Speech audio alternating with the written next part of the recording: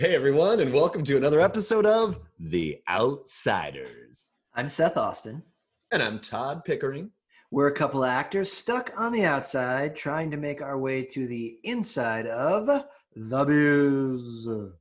Hollywood, baby. I'm an actor here in Los Angeles, and this is my friend Todd Pickering.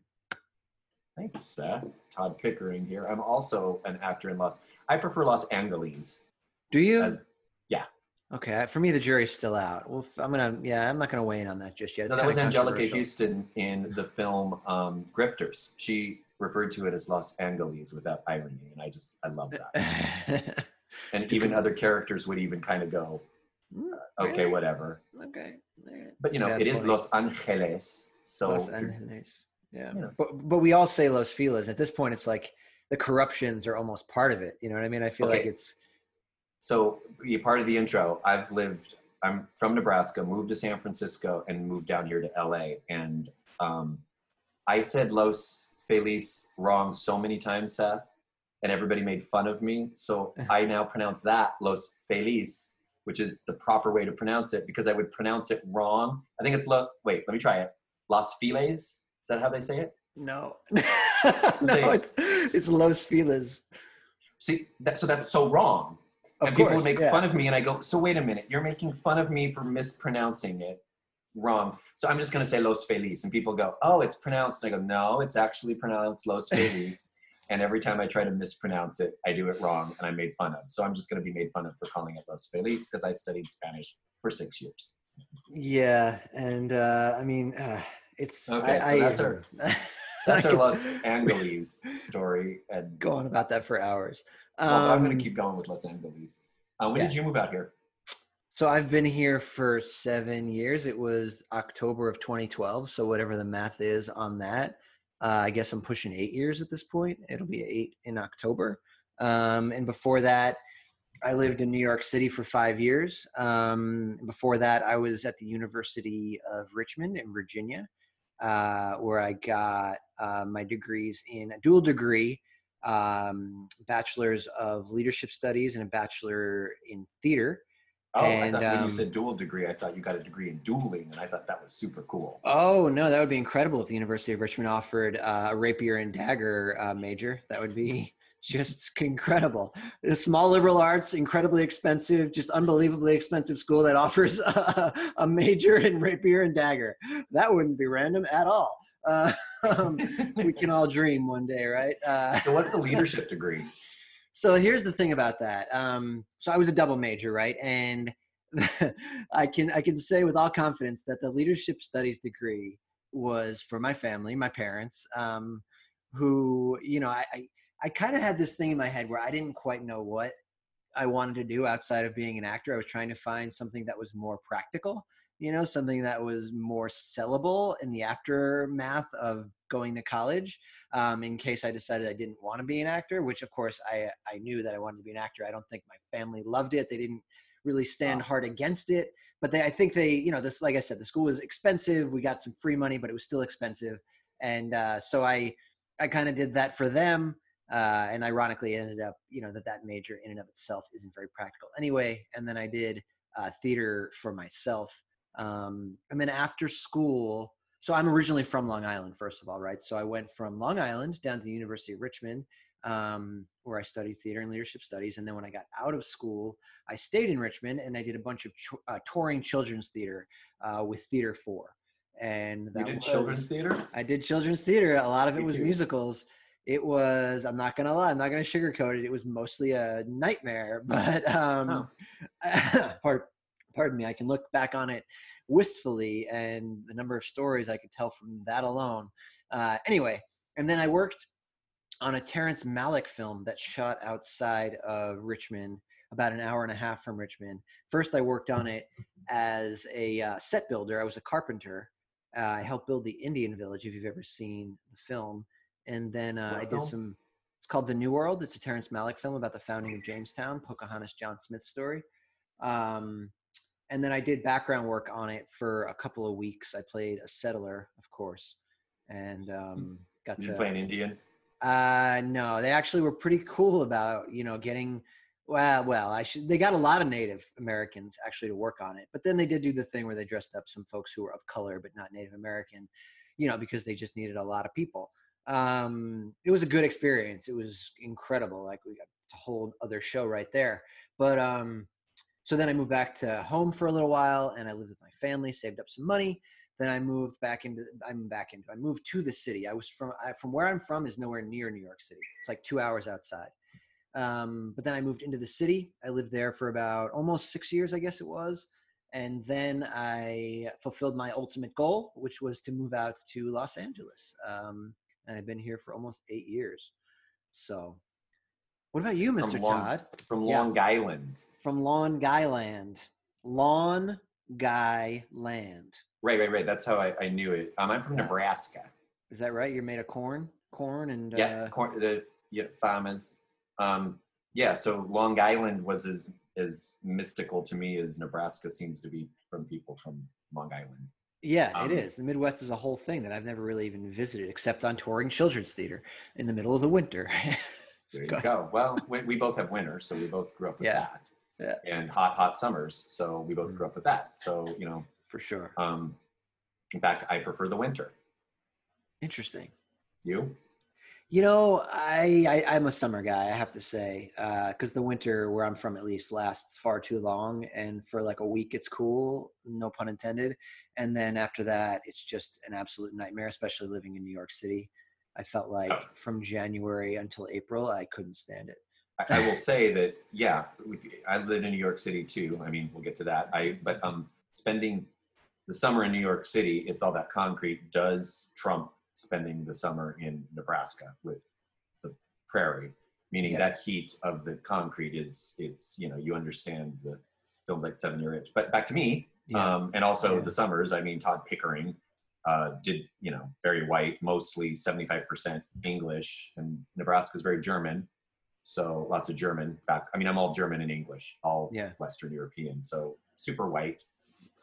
Same. Red hair. So what I mean is that's probably why I hated the summer, just because it burned me up. So any rate, I graduated I went to the University of Nebraska, Lincoln, and got a degree in theater with an emphasis in acting, and got a BFA, which we called big fucking accomplishment. The university system, of course, is UNL, is University of No Learning, UNO, University of No Opportunity, Omaha, and now there's Kearney, University of No Knowledge. So, all a joke. But it was a good theater department to be from. Worked with, maybe we were going to talk about not talking about our ages, but it's tough being out here. We're outsiders. Trying to get inside of the acting world. Let's talk about that. Let's talk about the reasons we're doing this and all that stuff. So, first of all, Todd and I met.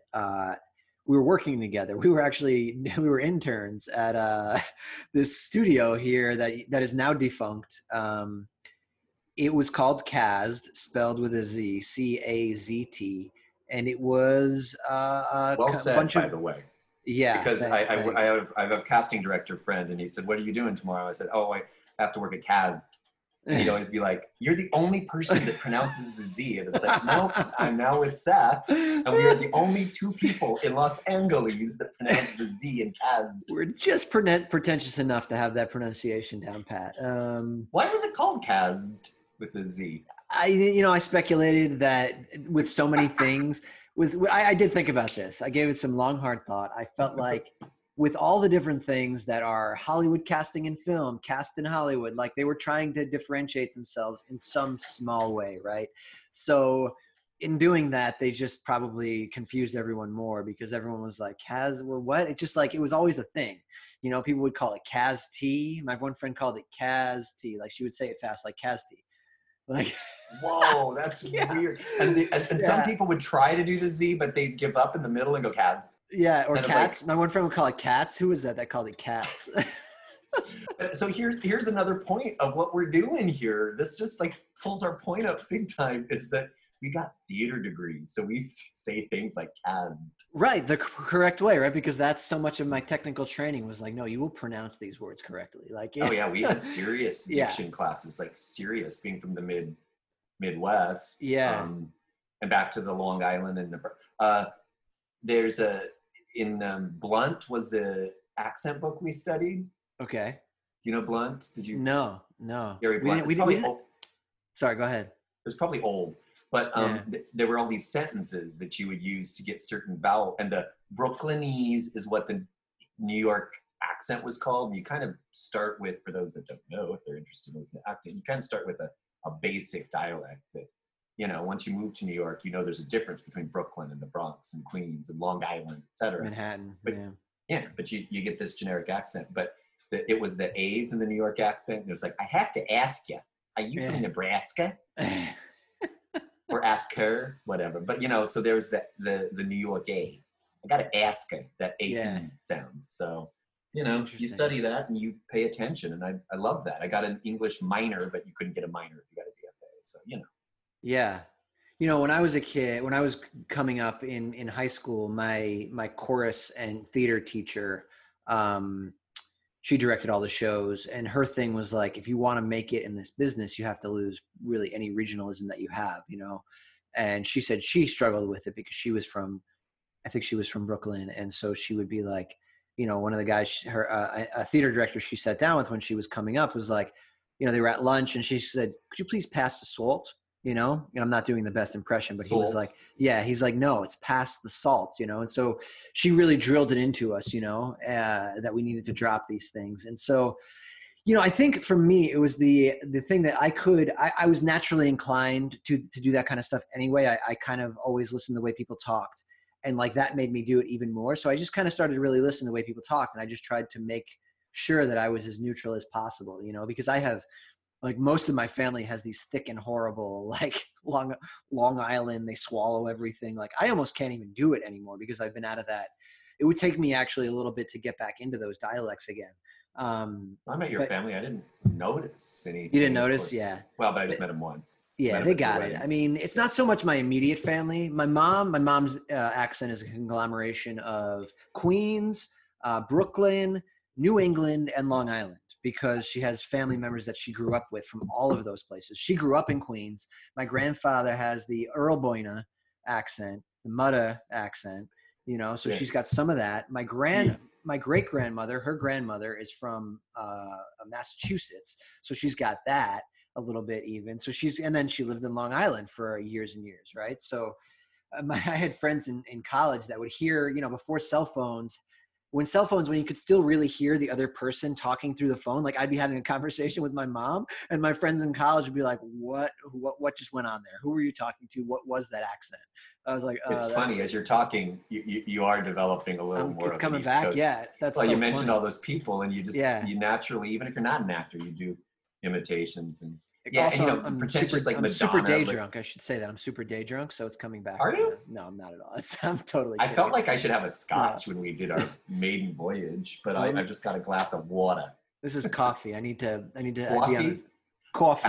That's what I was gonna say. The one thing you pick up when you live in New York, because I lived in New York too for a brief time, studied there, and it's coffee. People are like, want some more coffee? And I said, sure, I'll have some more coffee.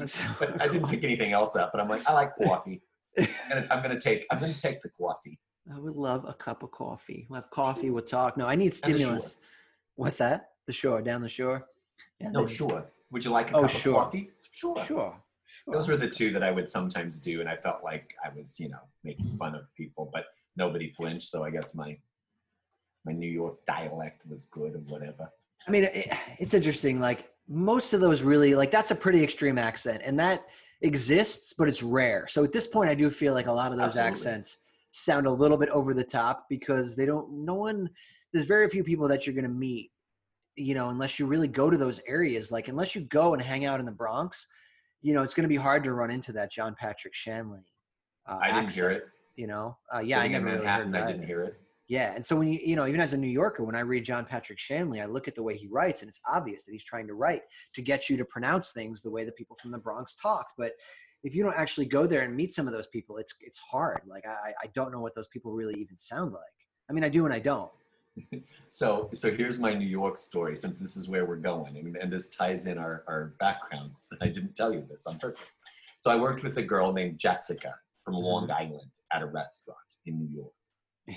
And she did say, "Oh my God, it's so weird. You're from Nebraska." I go, "Yeah, I think it's weird. You're from Long Island. You know, Oh they're God, equally exotic." that was brilliant. That was spot on. I could actually visualize a girl that I worked with at like a food court in a horrible strip mall growing up that had exactly the accent that you just did.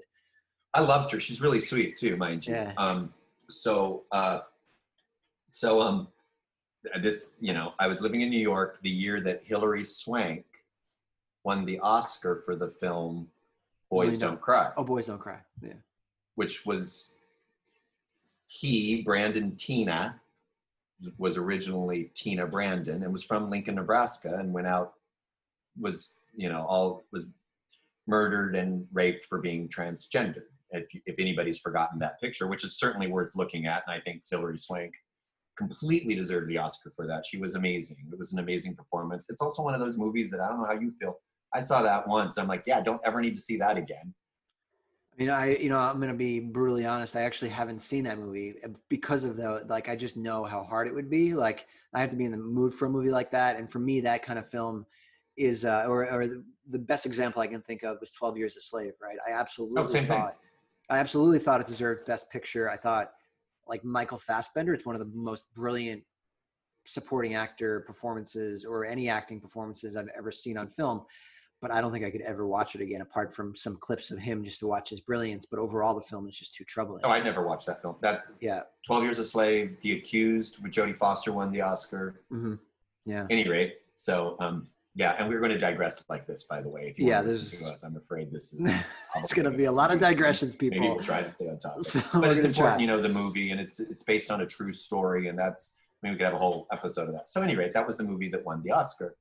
And, my parents lived in Nebraska, but Jessica's lived in Long Island. So one night they came into the restaurant and I waited on them, and whole family, and they proceeded to, they had plenty to drink, shall we say. They were in their cups, as we say. Yeah. And at the end of the dinner, when they slowed down, so I could really, really meet her mom. She goes, "Todd, come meet my mom." "Mom, Todd is from Nebraska. Mom. Boys don't cry." That's how she introduced me. And her mom was like, "Oh my goodness, so nice to meet you. So nice to meet you." And not only did I have to mess with them, but I really did have to set Nebraska's record straight. And I said, I'd like to tell you something about Nebraska in general at this point. "Oh, sure. Yeah, of course. I said, we people from Nebraska tend not to rape and murder transgender people as a rule. "Oh, of course you don't. Of course you don't. Absolutely not." But it's funny too, that reference didn't really last long. People don't introduce me as, Todd, Boys Don't Cry. It's from Nebraska. Yeah, that's interesting. Like, the Laramie Project, on the other hand, I think that everyone, it's called the Laramie Project, right? So it has the name of a town in Wyoming, but I absolutely can't separate the two. When I hear Wyoming, I think Laramie Project. But yeah, Nebraska didn't get that with Boys Don't Cry. Probably because also, as theater people, like a play stays around longer than a film does in a lot of ways, right? A play keeps being remounted. So that was a depressing film. That was an Oscar winning. People don't, I've had a bad day. Let's pop in Boys Don't Cry, pop some popcorn, No, so it's worth a look, though. I will say, I do like to watch, and it you do learn in movies like that. So I'm all for seeing 12 Years a Slave. No, I need to watch Boys Don't Cry now that you mention it, but I think we need to get back on topic. So, I studied in New York. Mostly I've lived in San Francisco, I should say. So I've only been in LA for 5 years about. Yeah. But it's been a slow process moving from taking care of my family in Nebraska and settling something. So I was living there, and I was slowly moving from San Francisco, staying with friends down here. So yeah, you've been kind of back and forth. Yeah, Yeah, so still I'm relatively new. And then, of course, here we are in a pandemic. So we're kind of stopped. So here we are chatting. Yeah, so Todd and I met at that place, Kazd, and we had shifts together, and we became friends. And I'm going to be 100% honest. When I first met Todd, I was like, "Holy hell, this guy talks a lot." And like, there were days I'd be like, "I can't keep up with this. Like, I don't know what to say. Like, this is just, it's too much for me. It's stressful. Why is it stressful?" But then, we became friends a little bit more. And, we developed a mutual respect for each other. And I think Todd was very complimentary of me at the beginning. Like, like he mentioned earlier, both came from theater backgrounds and we both took ourselves seriously as actors and we were here to do something, And Right. then Todd invited all of us at Kaz to come see his show in the Hollywood Fringe Festival. It is called, even if it's wrong. It's a one-man show about the trials and tribulations of his mother going through the stages of dementia. And I can honestly say I was blown away by his performance in it, and deepened my respect for him even more. Let's not lie; it's really nice when you can, when you have an actor friend, and then you see them, and you also think that they're an incredible actor. Like it really does.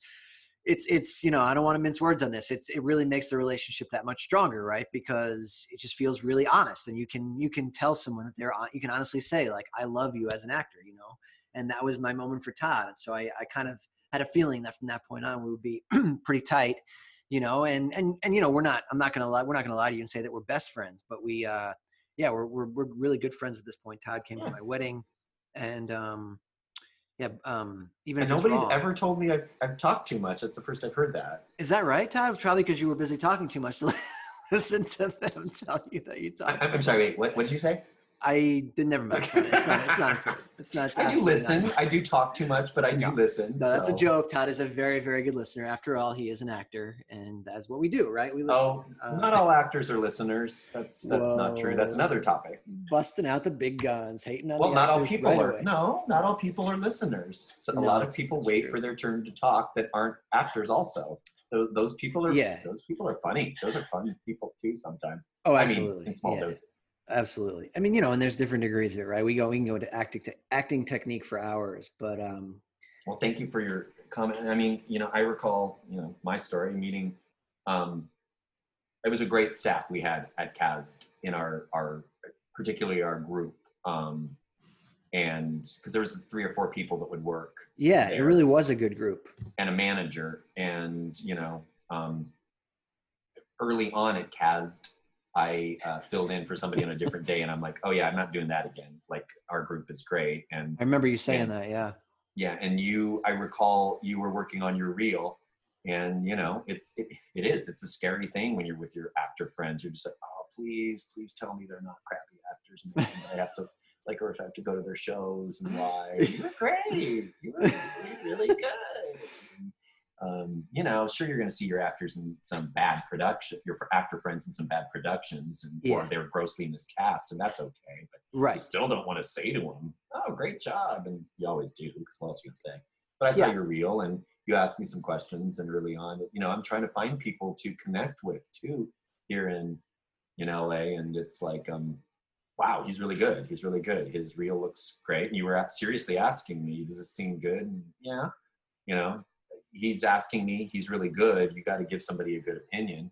Because you're going to put it on a reel or you're going to put it out there. It's got to be good here. You can't mess around. Yeah. So yeah, mutual respect from day one, and a great place to work, especially to see what not to do. Watching other actors come in.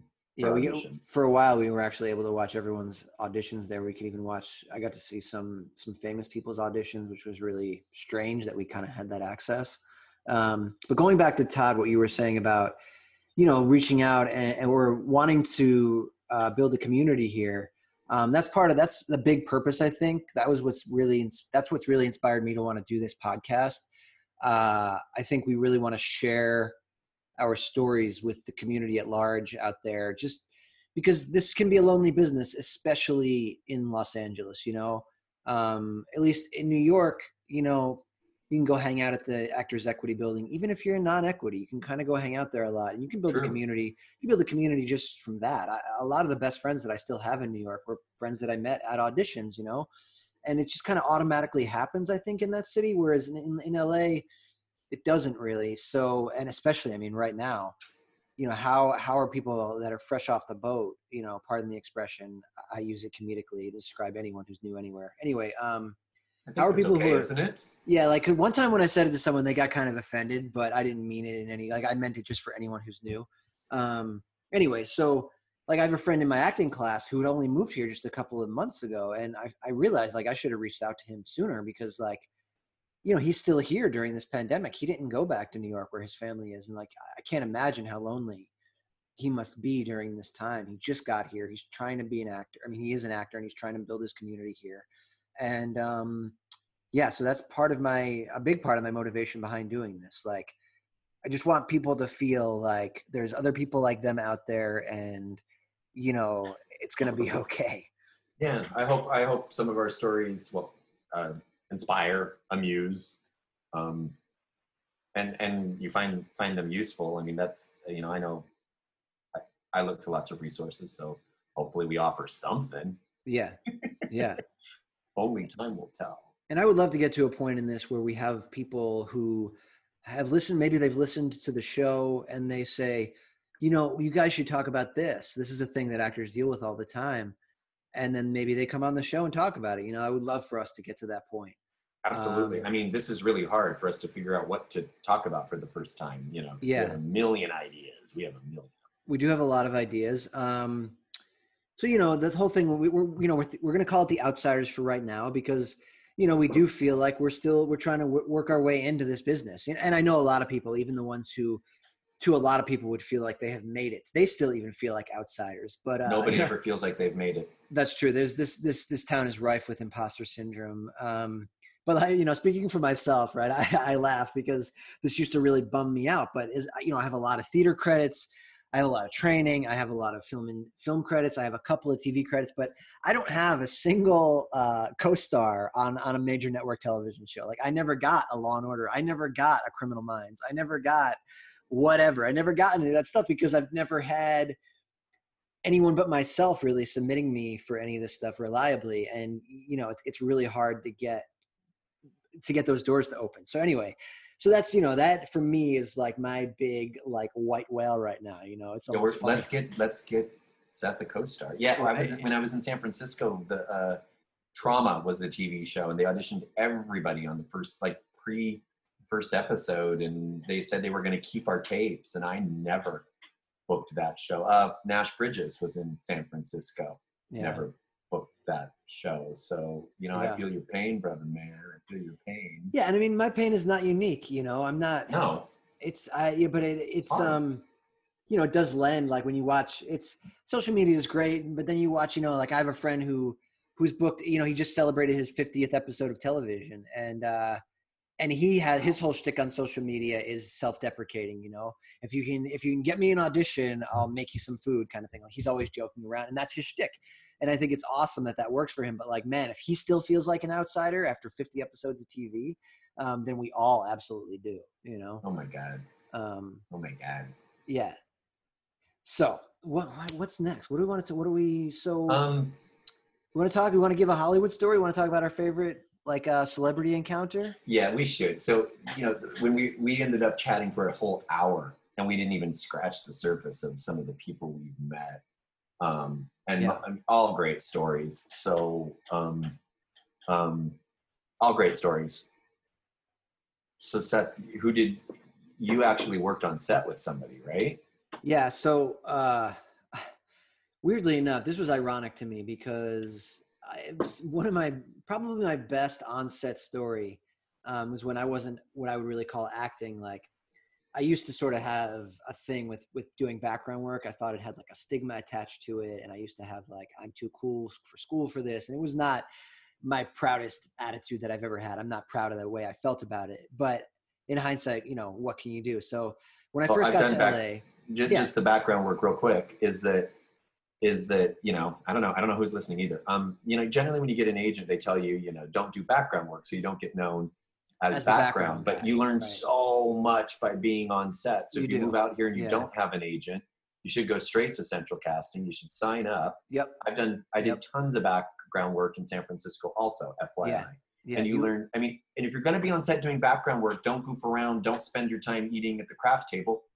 Learn what everybody's doing and learn how a set works. So when you book that co-star, you don't look like a doof. That's exactly right, and that's exactly what I did not do in this instance, because Oh. because I had that sort of bad attitude, that I've absolutely learned from since then. So this Because story is great because you showed up on set as a background person and you yeah, were just like, whatever, man. whatever, yeah, Screw exactly. this. Oh, okay. This That's is great. All exactly right. right. That's Don't be the like lead-in. Seth, everybody. Don't absolutely do not be like me, right? So okay. Okay. So I was doing this because I needed money when I moved out here, and I had my SAG card, and I was like, great, I'll get my day rate, which I think was 160 or something at that point. So they called me up, and they're like, you're gonna be our soundboard operator tomorrow, and I was like, okay, whatever. So like, it's on the show called The Crazy Ones. Great. So I look up The Crazy Ones. I see that there's all these A-list people on it: Sarah Michelle Gellar, Robin Williams. But here's the thing. I love Robin Williams. I grew up with Robin Williams. I'm not unique in this, but he is one of my idols. I mean, as far as an actor, a comedic figure, a person, like I idolized him. Mrs. Doubtfire, the genie, etc. Right. But even that, I mean, a unique talent, somebody that won an Oscar, proved that he could act.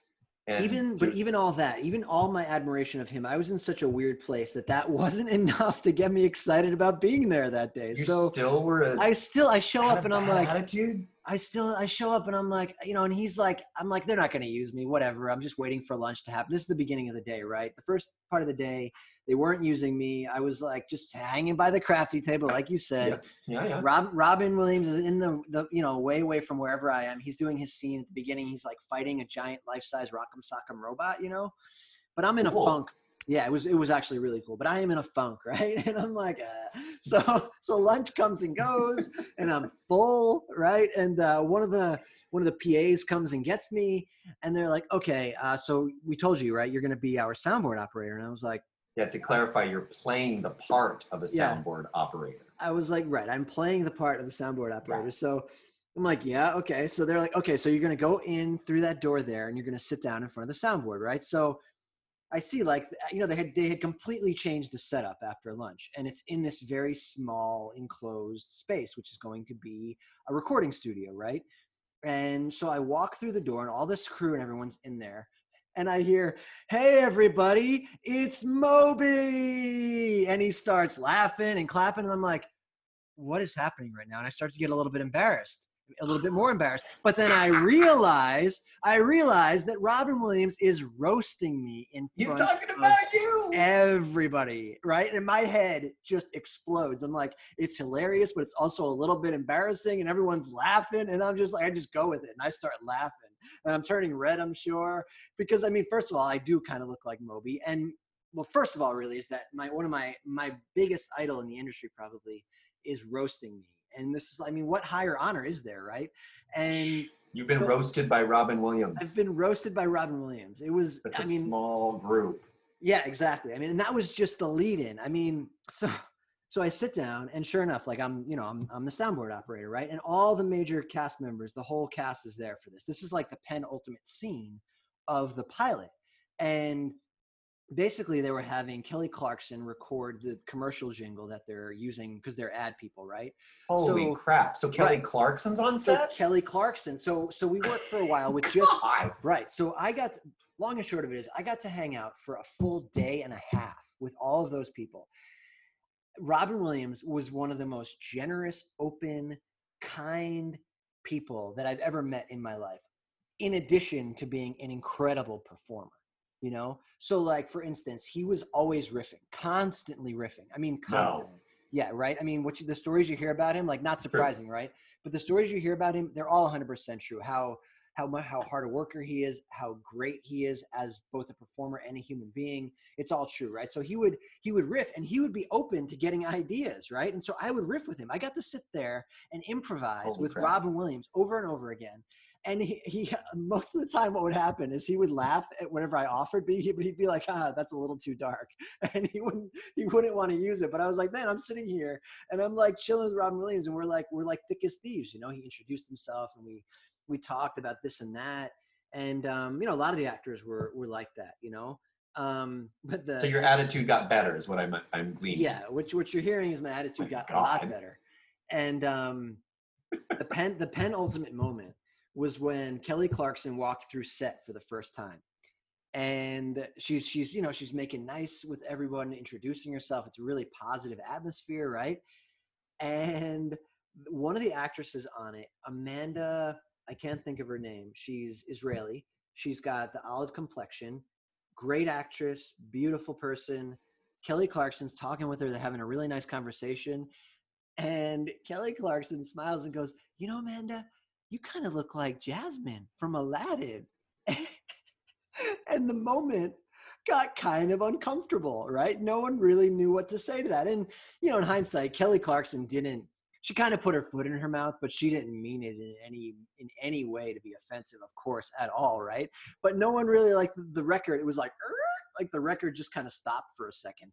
And I remember locking eyes with one of the other cast people or crew people or whatever and being like, this is an uncomfortable moment. And it seemed to last forever. And then Robin Williams comes in on cue, breaks the tension by singing a genie song from freaking Aladdin, right? So, but none of us really think about that for a second. We all just think, oh, this is great that he's like one step, a da da da da da, one da da da da da, right? And so he's broken the tension. So we all start laughing. And then the very next moment is us all realizing that the genie from Aladdin is singing an Aladdin song. And my mind was just blown all over again. And it was like, I will never forget it. Like, it was one of the most incredible moments of my life. And it happened doing background, a thing that I had, you know, such a bad attitude about. And like, I mean, it was just such an incredible experience. Amanda Seton or Seton. Yeah, that's it. That's it. I looked at you know, we've got the jujol. So, using the jujol. You got to look it up while we're, you know, so people don't call in. Yeah. Call in for a couple of be like, yeah. Wow. That's, you know, that's a great way to end a show on that story. Seriously. I mean, I love that you had a crappy attitude. You got better. Yeah, no, it's true. But yeah, let's just do a little quick, like, wrap up. Yeah. Thank you everyone who's listened to this. And, you know, if you liked what you heard, tell one person about it. And we're going to keep going. We're going to keep pushing on with this thing. Well, Seth, I would like to say right now, I liked what I heard. Yeah, I think it was really good. You sounded great, man. This is Thank you. First Yeah. episode. You did really good. I'm right back at you. I wasn't sure when we started. I wasn't either. I mean, yeah, and I'm glad we can be honest about that. Yeah. What are you saying, Todd? No, it's not true. That's just it. We've been chatting about doing something like this. Hey, you said that I came up with the idea. Is that true? Yeah, I want to be clear about that. So we were sitting at Kaz when we first met. At some point, at Kaz, yeah, I don't know if I pronounced it as clearly as I always do with the T. Kaz. And we were tearing apart a movie of some kind. We were discussing a TV show or a film of of one or the other. And Todd was like, you know, we can make a whole thing. People might be interested in hearing us just like criticize a movie. And I was like, yeah, maybe. Like, the rapport was really good, you know. But I think maybe we were both thinking like, well, no one's really going to want. I, for one, kind of feel unqualified to do that, and I don't really want to sit there, like, as much as I enjoy spouting my opinions, I don't necessarily want to make a show about that. I feel like everyone's got opinions, you know? And so here's the thing, and maybe this is a wrap up, and I don't know what I'm going to say here. You got a degree in theater. I got a degree in theater. We studied hard. I had to write critiques, and they were handed back to me with an entire paragraph circled with the red ink saying, irrelevant, don't care about your musings, and stick to the facts, stick to the, and you know, the Yelp reviews on a restaurant, it's like, I want a restaurant critic to write about a restaurant, you know? Right. I mean, we are qualified. Are we ultimately qualified? That's up to other people, but I hope that, you know, Seth will keep me honest. If I talk about something and I bring something up, that you have to support your thesis. And we both love theater. We both love film. We both, you know, we're not going to lambaste anybody because. No, absolutely not. We're going to try to keep it positive, and you know, we're always going to do it with, if we do get into that realm, it's always going to be like, well, this is absolutely just our opinion. And, you know, we're here just to offer that for what it's worth, and take everything with a grain of salt. Well, our discussion today on those films, those are very difficult films. And I think, you know, I mean, The Accused, 12 Years a Slave, and Boys Don't Cry, the subject matters are intense, and the scenes are a little too well filmed, I have to say. I don't like a lot of the scenes in those movies. I think the camera stays on them a little too long. And It's interesting. It's interesting. Just because, I get it that some people don't know. I mean, I'm from Nebraska. We have generally one of the top education systems in America. I learned from moving up to California, and I had some really good teachers, and we studied the Holocaust. We studied slavery, accused, and I mean, we didn't study transgender issues back then, but serious stuff. What happens to those characters, and they're beautifully performed, but it's intense subject matter. Yeah. So I warn you all, if especially during this time, Yeah. I wouldn't watch either of those movies as a double feature. No, and watch it maybe when you're in an okay mood, because if you're feeling weird already, they might sink you even further into that. And I agree. I think you should be actually in a good mood, have had a good day to watch a movie like that, and especially right now, because everyone's in a weird mood these days, I think. So. All right. Well, Seth, we're gonna call it a day. All right. Let's call it a day. Let's go get that scotch. And what were you going to drink? Scotch. I have no idea. Probably more coffee. More coffee. Let's have another cup of coffee. Tune in again and we'll talk. No big whoop. All right. No big whoop at all. Thanks, Toddy. Bye. Bye.